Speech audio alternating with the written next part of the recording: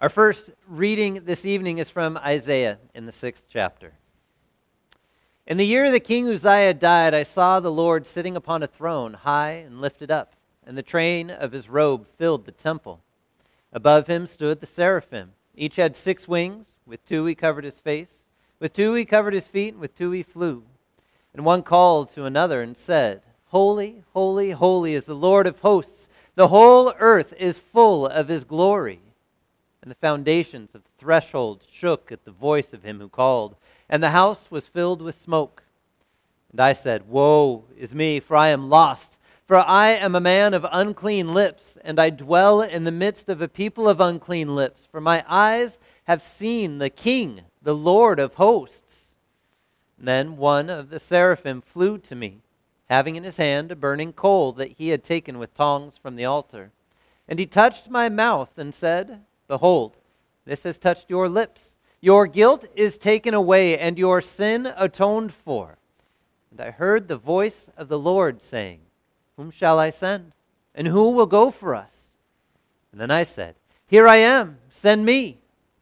And he said, Go and say this to the people. Keep on hearing, but do not understand. Keep on seeing, but do not perceive.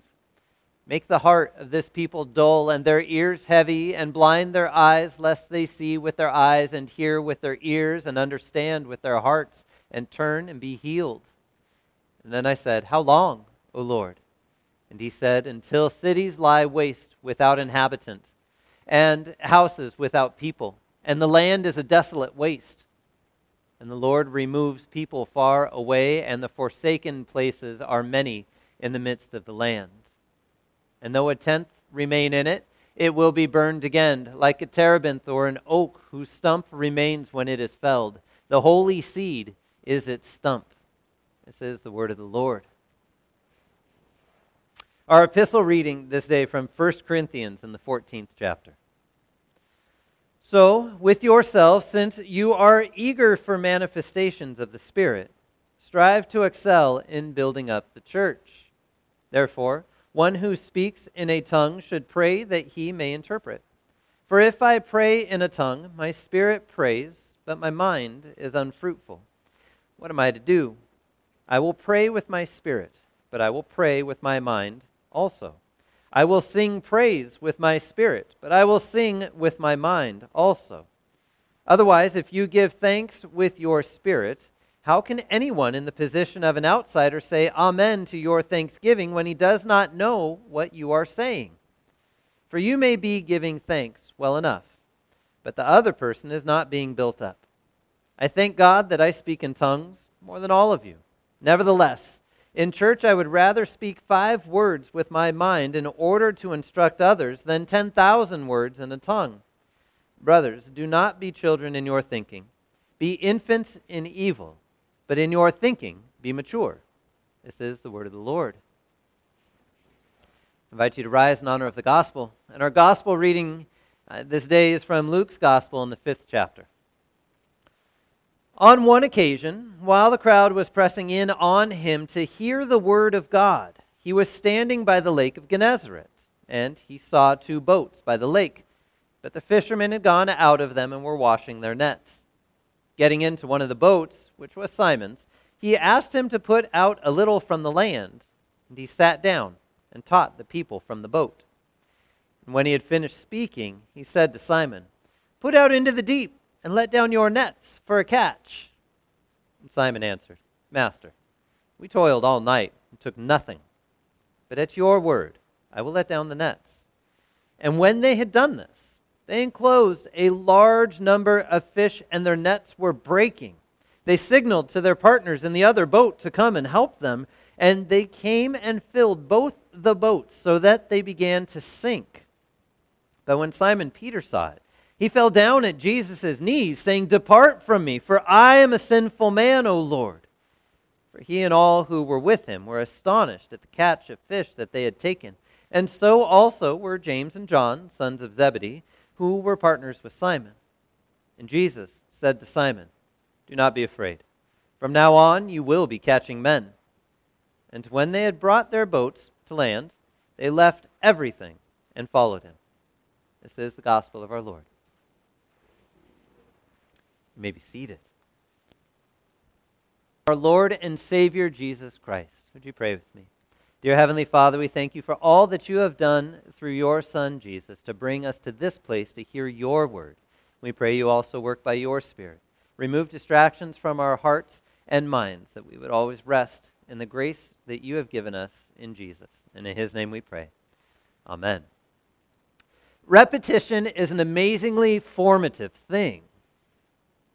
Repetition is an amazingly formative thing. It's amazing how well you can form something by repeating the same phrase. In fact, if I were only to repeat that phrase throughout the entire time of this sermon, you would leave with it stuck in your head. And I know this because I bet you can probably sing along to every TV jingle that you remember from your youth, or songs that used to play in your car a whole lot decades ago, and you haven't listened to since.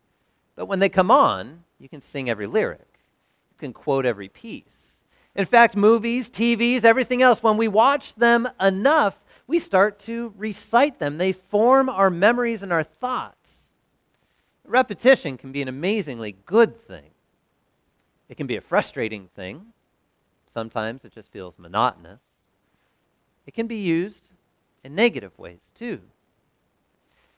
I remember a positive memory of repetitious things, and it took years and years before it really started to kind of sink in.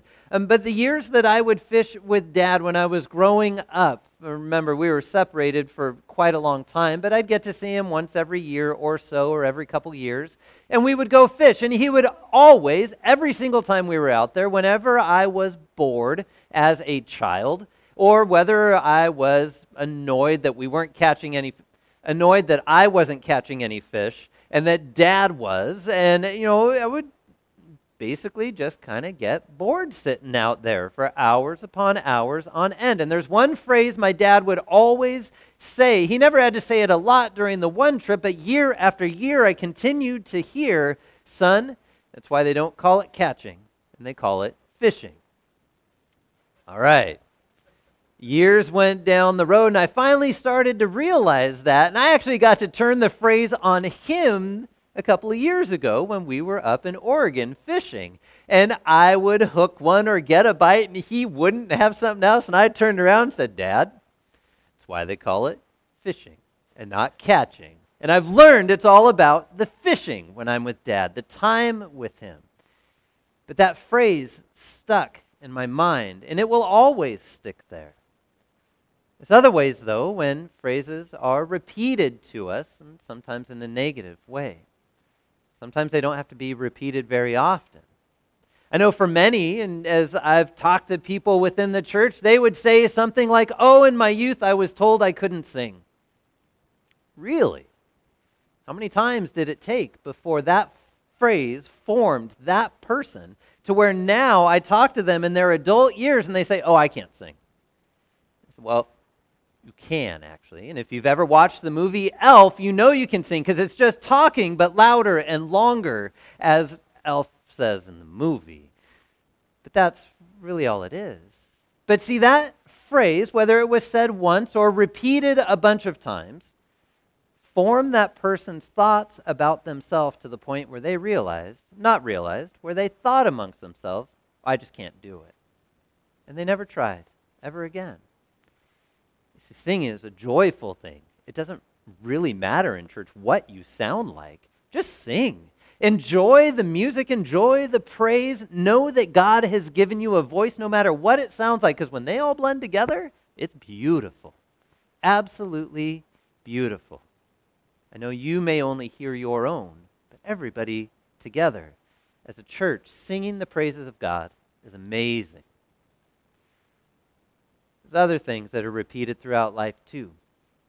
And they're a little harder because we see them within ourselves. It doesn't always take someone else speaking them to us, but a lot of times Satan will point us to certain things in our lives that continue to repeat, certain sins that continue to creep in, certain desires, certain actions that we take. It doesn't really matter what example I give you. It's different for each one of you. But there's certain times in life when we are focused in upon those things and Satan just says, look, see, that's who you are. That's who you are as a sinner and not a child of God. That's who you are as one who is corrupted, but that's who you are, unworthy of the love of God. And for some folks, that's all they sit in. That's all they hear. See, repetition is a formative thing. And thanks be to God that He's repetitious with His Word, too. I don't know if you heard it in the readings today, but in the Isaiah reading, Isaiah finds himself before God at the throne of the Lord of hosts. And he sees where he's at and he falls down on his face and he says, I'm as good as dead because I'm a man of unclean lips, from a people of unclean lips. I'm a sinner in the presence of a holy God. I should not be existing right now and don't deserve to be. He knew himself as a sinner. He also knew the identity of God at that point, the holiness of God. But in our gospel reading, Peter does exactly the same thing. And remember the setting for Peter. Jesus had come into town the day before. He was teaching in the synagogues, right, on the Sabbath. And he had sat down to teach the people. And after that had gone over to Simon's house, or Simon's mother-in-law was ill with a fever. Jesus healed her. Peter knew who this guy is. And this day comes, the day after the Sabbath, and the people are gathering around Jesus to hear His word. They want to be present where He is at to hear Him speaking, so much so that they're pressing in on Him, and He needs some space to be able to speak. And so as he's down at the lake shore and sees two boats with the fishermen out of their boats and tending to their nets, he hops in one. Happens to be Simon's. He says, hey, push the boat out a little bit. So he pushes it out and again sits down to teach. This is a proper mode of the day of teaching, just to show a rabbinical nature as he sits down to teach the people. And you can imagine James and John and Peter throughout the afternoon listening to Jesus talk as they're doing their vocation and their work, mending their nets and maybe nodding their head from time to time or saying, yeah, I never thought of it that way. The time comes and Jesus, as the day draws on, looks over at Peter as Jesus is sitting in the boat and he says, hey, push the boat out a little bit further for a catch. I love that part. He doesn't say push the boat out a little bit further and let's go fishing, or push the boat out a little bit further and let's try to see if we can find dinner. He says, no, push the boat out a little bit further for a catch. Peter, I can just imagine, looks up out of the tops of his eyelids. The wheels in my mind would start turning if I were Peter standing there, and I'd be looking at Jesus saying, hey, I didn't tell you how to teach, mister. I wasn't there telling you what thing to say about whatever it was you were speaking about and teaching everybody. It looked like you handled. I wasn't telling you how to do your job. Now look, we've been out on that water all night long in the prime time to fish, and we're no newbies at this. We've been doing this for a while. Notice we have two boats, we got partners, we got a business. We know what we're doing here. But because of your word, Master, teacher, rabbi, we'll let down the nets for a catch. He was in that moment out in the deep with Jesus in the boat and Peter in the boat and the other guys in the boat right there, James and John still out on the shore probably going, what are they doing? And that net comes up full of fish, so much so that the nets they just mended are breaking. And they yell out to the other guys and say, get over here. And they fill up the two boats to where the boats are sinking. And Peter notices at that moment who this Jesus is. And he realizes that he, a sinner, is in the presence of a holy being, just as Isaiah was. And he falls down and he says, "Depart from me, for I am sinful." You actually did exactly the same thing at the beginning of service. We come in here and I say, "In the name of the Father, Son, the Holy Spirit," and you say, "Oh no. Dear Lord, most merciful God, I'm sorry for my sins in thought, word, and deed. I'm sorry for the things that I have done that have abused your gifts. I'm sorry for the things that I have thought and acted upon. I'm sorry for the things I didn't do when I should have, but here I am as a sinner in your presence." See, as much as Satan may point us to our words and our deeds and point to us to say, "Look, that's all you are, is an undeserving sinner," you need to hear a repetitious and repeated word as well, of forgiveness. Isaiah needed to hear it, and God took care of that in an odd way with a burning coal in that vision. Jesus took care of it with Peter in one of the most beautiful absolutions ever. He didn't stand there and say, "I forgive you," which would have just as well been exactly the same thing. But he looks at Peter, who he can tell is afraid and scared in the presence of something that is outside of Peter's knowledge. And he knows that it's from God. And Jesus says, "Stop being afraid. I'm here with you. I'm in your presence because I love you. Now get up. Be the man I've made you to be. And stop being afraid in my presence. I'm here for you, Peter. And I'm going to send you out, not just as a fisherman, but a catcher man. You're going to be going out, and with my word, you will be catching men. You will be catching people. My word will be so effective that you will see it happen to where when you speak it into people's ears, they will hear my word of love and forgiveness for them, and you will be catching men. And I'm not sending you out to say, "Here, try and see if it happens," or "I wonder if it will," or "Maybe it will and maybe it won't." No. I'm sending you out to catch people, Peter. So stop being afraid.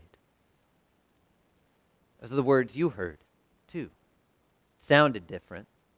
I said, on account of Christ, in the position I'm called into, I get to tell you that I forgive you as I stand here in the stead of Christ to speak His words into your ears and say, "You are forgiven," and that I forgive you. You are loved by the Father. You are forgiven on account of Christ. Stop being afraid. Know that salvation is yours and nothing can take it from your hands. Nothing at all. No matter what Satan speaks into your ears at different times, you can say, "You're absolutely right. I did that. And I'm loved. And I'm forgiven." And it's not that I meant to do or even wanted to continue doing those things. It's where I found myself. And if I did want to do it, I know it was wrong. And I know it was an abuse of God's gifts. And I know that God has loved me and continues to love me. And He continues to love you. Every moment, every day, as you wake, you know that God loves you so much to not leave you as who you were before you were baptized, but to hold on to you as His child, loved and forgiven in Jesus, and to be sent out as catchermen. Amen. Would you pray with me? Dear Heavenly Father, we thank you for all that you have done for us in Christ, that you have caught us by your word and you have made us your own, and nothing can take us out of your hands. We pray, Lord, that you continue to bless us each day. Give us what we need for the day and the strength to go on, to know that it's you who leads us, guides us, holds on to us, and protects us. In Jesus' name, amen. I invite you to rise as you're so inclined.